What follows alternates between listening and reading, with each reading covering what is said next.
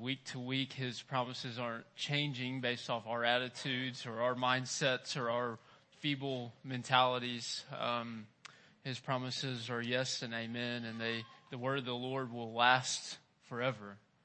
And I'm thankful for that. So every time I get to preach, I'm thankful that though my sermons from week to week may change on text, they may be a little more energetic one week or a little less the next, they're all rooted in the promise of the Lord that even me, as much as anyone else, is in need of that saving grace that Jesus embodied and carried upon. So at this time, I want to ask anybody that is leaving to please make your way out as quickly and quietly as you can. The rest of you turn to Mark chapter 5. Mark chapter 5.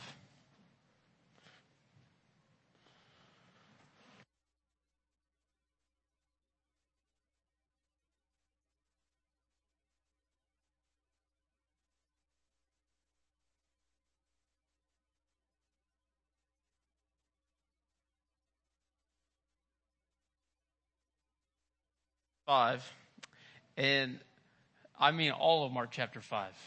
We're going to read the entire chapter. Is that all right? Is that all right? Here's one thing. One thing I'm going to try to encourage Brian to do from now on is have you all, and myself included, stand and sit every song. Because you say, well, I ain't working out. We're going to make you work out in the music, right? We're going to get you moving. We're going to get your heart rate pumping. But if you do nothing else, you say, well, I don't have time to read a Bible chapter a day. Well, guess what? We're doing a chapter today. And it may be the only chapter you read the rest of the week. I hope it's not, but we're reading the entire chapter. And here's what we're going to do. We're going to do it quickly. I'm going to say a few words on 3 different realms of existence that Jesus demonstrates His authority over. See, at the beginning of this year, I wanted us to really get to know the Jesus that we see in the Bible, not the Jesus that the world tells us we should believe in, not the Jesus that we want to, image or to imagine that fits our mold or our understanding or our hopes. I want us to know the real Jesus. So we began this conversation with Jesus wasn't just this, well, everybody go do whatever you want. I love everybody and just live and try hard and be kind and love. And He wasn't all that peaceful at times. There are moments where he rebukes his own closest follower, Peter, when he says, "Get behind me, Satan." I mean, Jesus at times was one that expressed his anger in a righteous way with the people in the temple, and Jesus was not just one that told people, just do what you can, do the best you can, love your neighbor, and everything will work out. Jesus was fully man as He walked this earth. And maybe the hardest thing for us to really understand is how Jesus can be 100% man and full of humanity, and at the exact same time be 100% God. So we can't just focus on the humanity of Jesus and the great teaching that He had and the way that He could draw a crowd and really, was He a loving God? Yeah, we can look at that, but we cannot neglect or ignore the deity of who Jesus was. Jesus was one of great power and authority. Jesus didn't just walk around and passively tell people, hey, I love you, praying for you. No. Jesus was one that would raise people from the dead.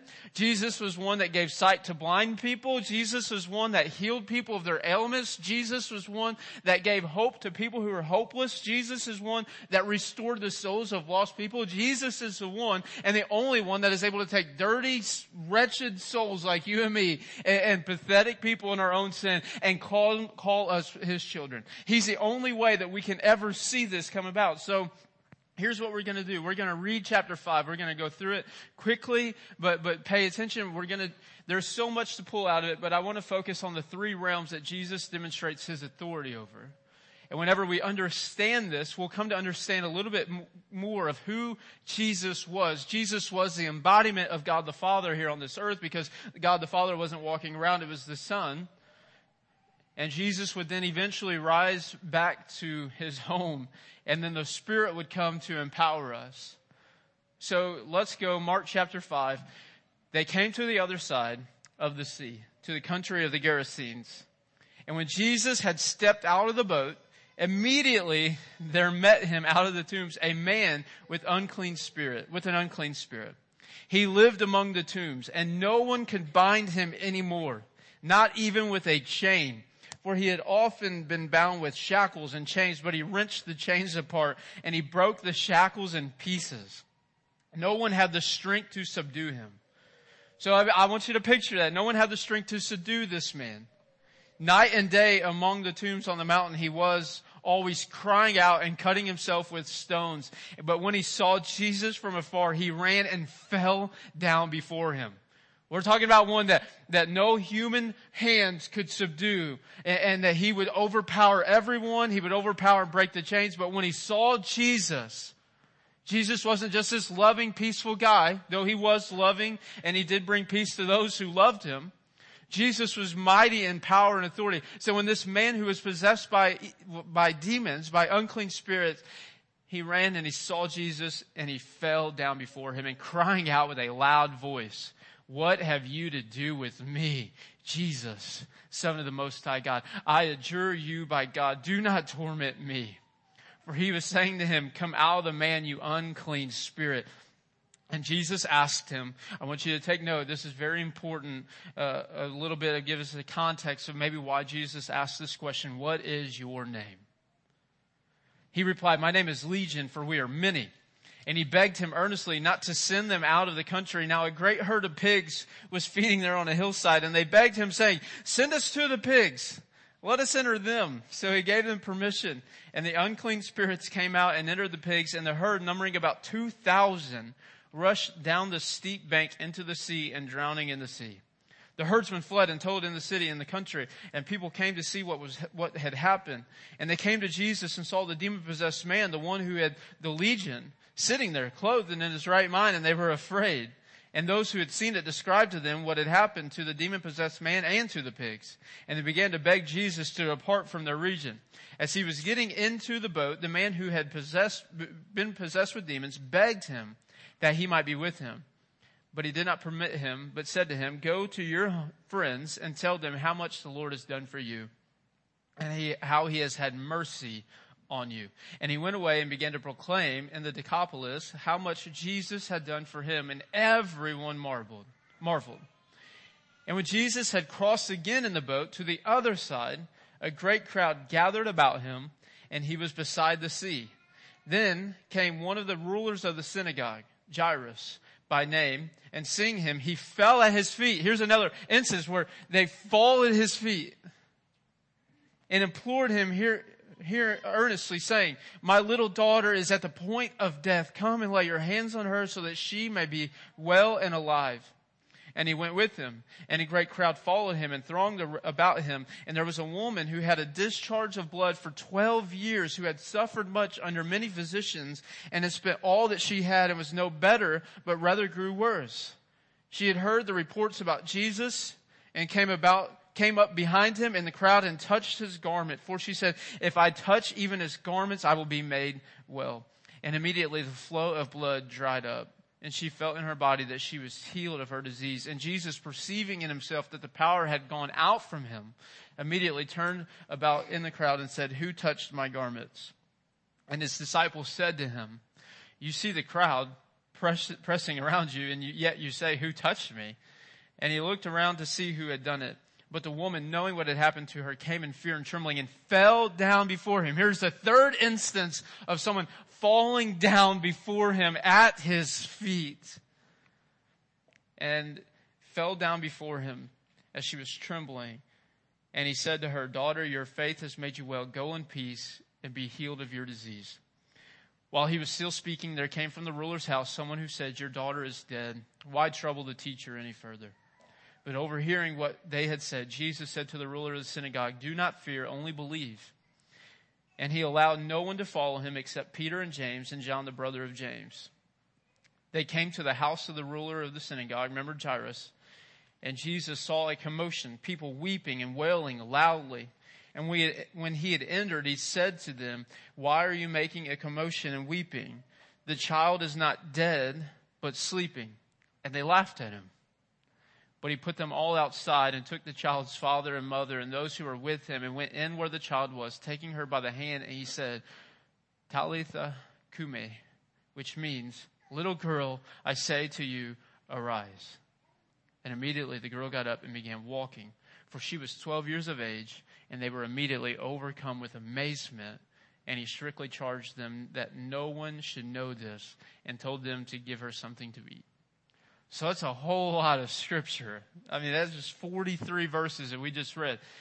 Probably the most I've ever read at one particular time from here, but it's important because it gives us a context. We see some similarities in this particular text. We see three people who are affected or changed by Jesus, right? But we see that before these changes come, these three people, they all, at one point or another, now on the behalf of the girl, it's her father, come to Jesus. And they come and they bow before him, which is a great sign of authority, of one of power, one of respect and honor, as he was the great teacher in his region, in his day. So here's what I want us to do. I want us to look at the spiritual realm, the physical realm, and the eternal life and death. This is what Jesus demonstrates in this particular chapter of Mark. As we just read those 43 verses, we see Jesus demonstrate his authority in the spiritual realm, the physical realm, and when it comes to life and death. Well, something else that we notice about these three particular people are that in each instance, these people have exhausted all of their resources attempting to be healed or be restored or to be bound by people. To be, the woman with the issue of blood goes to all of these physicians. She spends all of her money and she's still suffering and she's getting worse. And the disease is growing in a very bad way. She's not progressing any or recovering at all. She's actually getting worse. She had spent all of her money. The man who could not be bound, all of these people tried to do it themselves, but they could not overpower him. He was too strong and he was too overcome by demons and evil. And Jairus' daughter, who is dead, is surrounded by people. And I would imagine being a leader and having power and name, he would have attempted to do everything that he could with all of the resources that he had to bring back to life his daughter. I mean, as a father, would you not? I mean, we would do everything we could to bring life to our children. But Jesus, being Jesus, demonstrates great authority first in the spiritual realm when we see Jesus cast out this demon. And whenever we read these three, one thing we have to understand is that we can learn from this chapter that there are going to be things that you and I face, circumstances that come our way, or seasons of life that we have to walk through, that there is no other person and no other thing that can lead us. No other person, no other thing that can save us. There are going to be times where you and I have trials, or we go through different circumstances. We try to navigate different seasons of life where there is no book on Amazon that's going to help you be made whole. There is no doctor that can truly heal. There are going to be times where there are relationships to be restored. There is hope to be given. There is depression to be canceled, or there is healing to be provided. And it is only going to come by the Lord. There are going to be times where you and I can rely on no other person, as the woman with the issue of blood tried every physician she knew. But Jesus, being Jesus, heals. So there may be an instance for us. There is a spiritual battle that this man is facing as these demons are possessing him. And there is a spiritual warfare that this man is in the midst of. And that's the first realm I want to discuss, is the spiritual realm that Jesus possesses authority over. The question that he asked this man was this: what is your name? And then the man replied, my name is Legion, for we are many. So to understand what that really means in the context of this particular scene is that a legion could range anywhere between 6,000 to 13,000 troops in the Roman army. So their soldiers, if they were a legion of soldiers, they would range from like 6,000 to almost 13,000 in number. Well, what difference does that make? What significance is that? That demonstrates the authority of one Jesus and almost could be 13,000 unclean demons, evil spirit. Jesus asks, what is your name? And he replies, my name is Legion, for we are many. And what's so funny is whenever you read this, they ask in response to that, and he begged earnestly not to send them out of the country. But they saw a great pig herd, if you may. And they say, just send us out there. I mean, anything but, and they're asking Jesus, please don't come to torment us. They are aware, they're fully aware of the power that Jesus possessed and the sentence that he could have given or the punishment that he could have cast. So we see in this particular text that Satan will never win in the end. Right? Satan will never win in the end. And the beautiful thing is that we know people that may be overpowered now and they may be gripped by sin now, but if they fall at the feet of Jesus spiritually, if they bow before him and they confess him, if they follow him, if we're talking about people that have been washed in his blood, they've been baptized in his name, they've been raised to life by his spirit. We're talking about people that walk with the Lord, that serve the Lord. Those people may have been gripped by Satan at one point, but when Jesus steps onto the scene in those people's lives, Satan has no more authority. He has no more power over me. I am free and free indeed. If you are here and you are a Christian and you are saved by the amazing grace of our God, you need to be thankful that you are free and that Satan may try to tempt you. He may try to destroy your marriage. He may come at you. But if the hand of Jesus is wrapped around me, Satan has no business and no authority to come and to take me out of his hand. So Jesus demonstrates his authority by casting these thousands of unclean spirits out into pigs. And it's so fitting. I was reading a commentary, I think by Matthew Henry this week, that how fitting it was for these unclean spirits to go into pigs, which are oftentimes the most nasty of animals, and to just watch them one after one fall off the cliff. Now to the owner of those pigs, that was a lot of money gone. There's their livelihood. Just, well, thanks Jesus, but what now? Are you going to replenish that? Are you going to say, but how fitting it was for these unclean spirits, just as the devil is so nasty and slimy and sick that he is, goes into the pigs as he's cast out of these, or as these unclean, evil demons are cast out of this man. So Jesus possesses power and authority over the spiritual realm. And here's what I want you to understand. There are people that are going through things. There are people that are living in sin. And it's not just a physical battle that they face. It's a spiritual war that Paul writes to us and warns us about when he says, we do not just fight flesh and bone.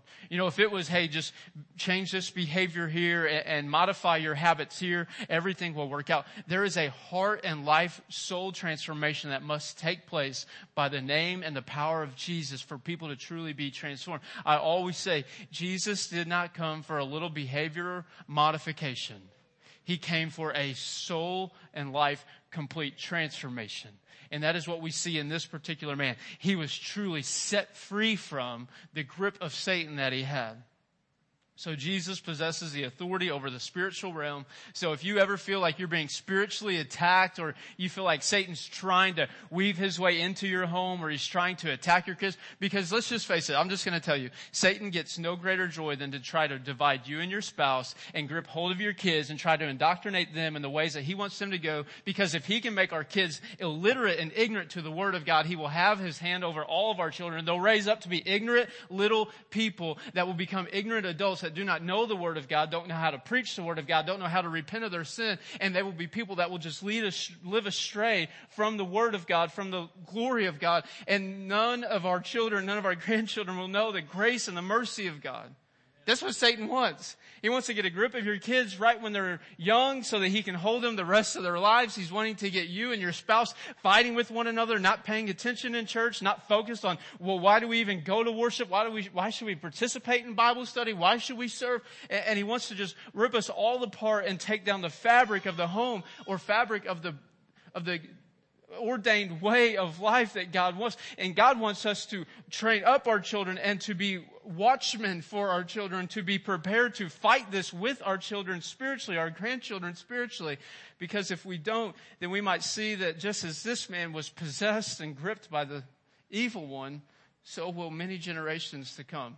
So it's your responsibility, it's my responsibility to participate in the spiritual warfare that Paul writes about. But the greatest news is that by Jesus, you and I may be victorious. That you and I, who may be struggling now, or we may feel as if we're under a spiritual attack or the devil is trying to come after our home, those of us who are of the Lord will be victorious. Our children will be victorious. The next generation will be victorious. The next one is the physical realm that Jesus possesses authority over whenever this woman comes up to him with the issue of blood. And for 12 years now, she's been struggling with this issue of blood. And here she is. She comes and she believes. She has the faith that says, if I can just wiggle through the crowd, if I can just get out there, then I will be made whole. It was her faith that compelled her to fight against the crowd and to get into the proximity of Jesus. She had to get close to Jesus because she knew that if I could just get to him, I will be healed. I will be made new. I believe that he is capable. So here's where, let's just kind of talk about something in this. Who here, just raise your hand if you believe Jesus can heal you when you're sick? Who here has experienced the healing hand of the Lord?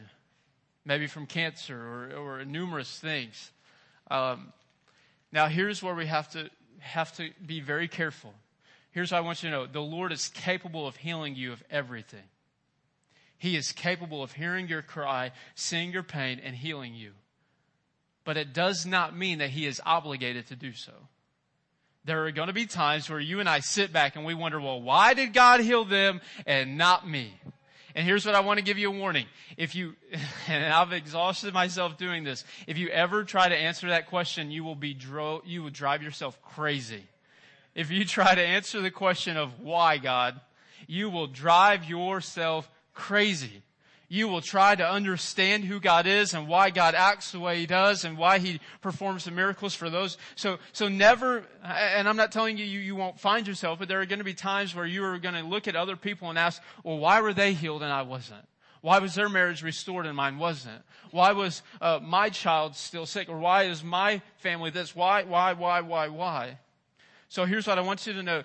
And we have to understand this. We have to believe. This is why Jesus demonstrates his authority, so that we can see it and we can read about it here and we can believe in it. So not only do we have assistance in Christ when we fight spiritual wars with the enemy, but we also find that Jesus is participating in, he's interested in, involved in the spiritual realm, the physical well-being of our bodies, or the restoration of our physical relationships, or the provision of our physical finances, or of our job. I mean, he's involved in the earthly physical realm, and he has the authority and the power to change the circumstances of those. So, let me just ask you, do you truly believe that Jesus can heal you? Do you truly believe that Jesus can provide for your family that next paycheck, or that new job that you need, or that restoration of relationship? We have to understand that if Jesus possesses the authority, we must have the faith that he can do it, that he can change the circumstances that you may find yourself in, maybe not now. And here's the thing. I pray that none of us ever have to live in these realms of serious spiritual warfare or serious physical things. But here's the thing. If you live just a little while, you will. You will. Because if you've ever lived a little while, you will find yourself in certain seasons feeling like you are being spiritually attacked, that the enemy is trying to break up your home, and that you will find yourself maybe ill, maybe having physical relationship issues, maybe concern about your job or the well-being of your family. I mean, if you live a little while, you will find these particular realms evident in your life. But just know and trust in the Lord that he possesses the authority over it all. So Jesus heals this woman with this issue of blood. And the craziest thing to me is to read that the physicians couldn't help her. She spent all of her money. She went to appointment after appointment. She saw the specialist after specialist, and they could do nothing. But Jesus doesn't even notice her at first. Just the power he possessed and the faith that compelled her to that point. She walks away healed. See, she was not healed by her faith. She was healed by him. But her faith is what compelled her. So here's what I want you to do. If you find yourself physically hurting, physically sick, or physical or issues in the physical realm of your life, of your family, I want you to leave at the feet of the Lord. I want you to believe that Jesus is truly capable of providing, that He is truly capable of restoring, and that He is truly capable of healing. And you and I must possess the faith that He is able to do it until He does it. But even if He doesn't do that one particular specific request, we will still possess the faith that He is still good, He is still our Lord. So Jesus possesses the authority over the spiritual realm. He possesses authority over the physical realm. So this gives us an understanding that He will assist me and empower me and fight with me when the devil comes to me. He will fight with me whenever the demons try to enter, when the devil tries to wiggle his way in, the nasty, slimy pig that he is, into my home. And that Jesus is capable, fully capable of healing me when we're sick, or when, who here, I have known people that have went and the doctor said, hey, in 6 months we're going to have to consider something else. And 6 months later it was completely gone. I mean, we all know people that have gone and the doctors were expecting things to grow over the next few weeks or months. And guess what? Things disappear by the name of Jesus.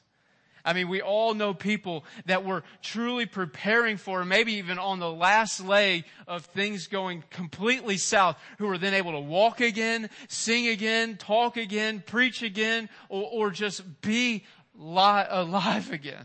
We all know people. So He is more than capable. And we must understand that He is more than capable, but just because we have the faith that He is capable does not mean that He's obligated to do what we ask of Him. And lastly, Jesus possesses the authority over life. When we read about this little girl who is 12 years old, she had died, but Jesus says, no, she's coming back. She's actually just asleep. And I wish we could see how this scene transpired, because the people laugh at Jesus. I don't know what He said under His breath. I don't know, but all we know next is they were all kicked out. All these people, they were kicked out. It probably wasn't a very pleasant interaction of, oh, that's okay, guys, just kind of make your way outside. I would imagine this got a little tense as the people are laughing at Him, and He's saying, no, guys, she's actually just asleep. And they're saying, no, she's dead. They begin to laugh at Him, mock Him. And here's what they probably began to ask. What are you doing here now? I mean, she was dead hours ago. Why are you here now? It reminds me of Martha and Mary. Remember Martha and Mary and their brother Lazarus? And they sent word, hey, your friend is ill. He's dying. Can you please come? And do you remember what day it was that Jesus came? It was the 4th day. That's very significant because in Jewish tradition, they believed that the soul of people would remain in the tomb for 3 days. So if Jesus came on day 1 or day 2 or day 3 of Lazarus being dead, and he were to be cast, or he were to be raised to life, and he was to command Lazarus to walk out, the people would say, well, it wasn't really Jesus because his spirit was in the tomb for 3 days. So why did Jesus show up on the 4th day? Because on the 4th day, that argument is irrelevant and it's gone. Now it is truly by the grace of God and by the power of Jesus and His word that He raised Lazarus to life. So I know this was an earthly resurrection of Lazarus, and He did that, and He told Martha and Mary, what did He say? He said, I am the resurrection and the life. I am the one that possesses life. I am the only way that people can truly be resurrected. This was a picture of what He was going to do with Himself as He was buried, and then on the 3rd day He would rise. But this is also a picture of what He's going to do for us, that He will bring us to life for all of eternity, that though we may die and we may be buried in the grave one day, our bodies will be buried down. This is a visual of a spiritual resurrection that Christ will do for all of those that are in Him. All of those that abide in Him. We may die earthly, we may be buried down, but our souls will sing of His glory forever and ever. So Jesus performs this resurrection. Jesus brings this girl to life. And this gives a little prelude, if you may, into what He's going to do with His friend Lazarus. And maybe this is why we have a hard time seeing Jesus as truly man and God. Because let's just face it. I mean, if someone claimed to be God, would you expect Him to be hungry and to be tired or to show emotion. I mean, sometimes people may struggle with seeing Jesus as completely God whenever he's sleeping in the boat because he's tired. It may be hard for some people to see Jesus being truly 100% of deity and 100% God at the same time he's eating because he's hungry. It may be hard for people to truly understand the authority and the power that Jesus possessed because, he is God. Therefore, he should not be weeping beside the tomb of his good friend. He shouldn't be upset. He's God. But Jesus possessed the authority that the Father possessed. He said numerous times, the Father and I are what? We are one. Therefore, whatever the Father can do, I can do. And if the Father wants to raise people from death, I will raise them. If the Father wants to cast out these demons, I can cast, because he and I are one. So Jesus possessed all of the authority that the Father in heaven possessed while Jesus is gone, before he ever left, and what he will possess for all of eternity. So when this particular girl is raised to life, it's very important because Jesus is the one that has the authority to grant people eternal life for the rest of eternity, or to sentence them, condemn them to eternal death. Jesus is the one. So what that means is, so we get assistance and empowerment in our spiritual warfare because Jesus has authority over the spiritual realm of this life. He has the spiritual realm under his authority. And we also know that we can be healed in, and we can have the faith in our physical realm that Jesus is capable of doing the things that, the physicians can't do, the help books can't do, Dr. Phil can't do, and unfortunately even Oprah can't do. There are things that those particular people and those particular resources cannot do for us, what Jesus can do. But ultimately, the greatest thing to end on is this: Jesus possesses the authority over life and death. He is the one that will say to men and women like you and I, "Job well done, my good and faithful servant," or "Depart from me, you workers of lawlessness, for I did not know you." That is what he has the authority to do. So here's why that's really important to end on.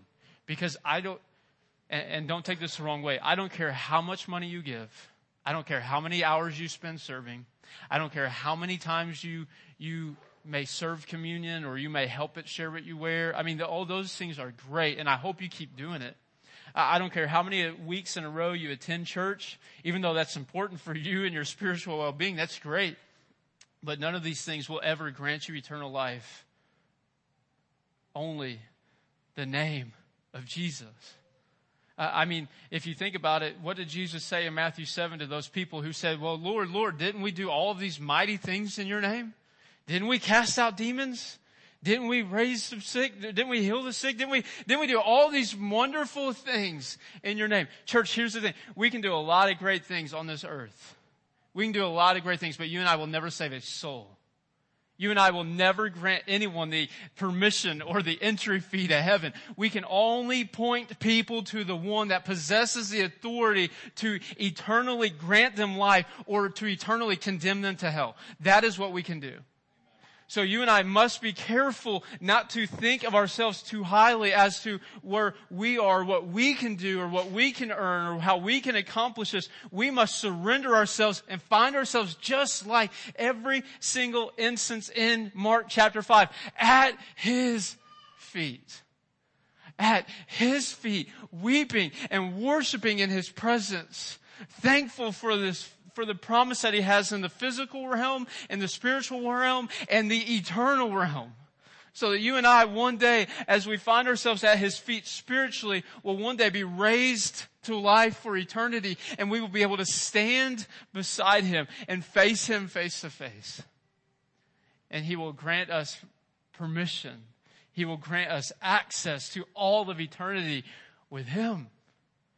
But there is nothing you and I can do to ever earn that. We must be washed in his blood. We must be baptized in his name. We must be empowered by his Spirit. We must be serving and worshiping and honoring and glorifying him. There is nothing I can do. I don't care if I preach until my face is blue. I don't care if our worship team sings until their lungs are shot and their voices are gone. I don't care if we give until our pockets are empty. I don't care if we serve until all of the people in Washington County have clothes or shoes or food. All of that is great stuff, but none of that will ever grant us eternal life. Jesus is the one and only one that possesses the authority to give us life or to sentence us to death. So, here's what I want us to do to end this. As in each scenario in this chapter, Jesus finds people at his feet. Jesus is always walking maybe on eggshells because he didn't know whose fingers he may step on, whose face he may step on. At times as they're all bowing at his feet. So here's what I want us to do as we end this service. I want us to just kind of find ourselves spiritually just at his feet. And just bowing ourselves, humbling ourselves, because that is a sign of humble adoration, honor, respect, and authority. Maybe today you came in and there are some things going on spiritually that you need to lay at his feet and ask for him to intervene. Ask for him to empower you. Ask for him to redeem you or to restore you. Maybe there are some things going on in the physical realm. So maybe it's an illness. Maybe it's a relationship. Maybe it's a job. Maybe it's friends. I don't know what it is. It could be one of many various things going on physically. Here's what I want you to do. Just lay that at his feet and give it over to him and have the faith that though he may not answer every prayer, he is more than capable of doing all things. And ultimately, if you are spiritually dead, may you find yourself at his feet, believing and seeking the eternal life that he and only he can provide. Because Jesus wasn't just a Jesus of complete acceptance of all people and everybody love everybody. Jesus was one of power and authority. May we truly find ourselves today bowing and humbling ourselves at his feet and giving to him what maybe we are holding on to, things that we are struggling with, things that we have been battling. May we just lay it at his feet and see what the Lord is capable of doing. Let us pray.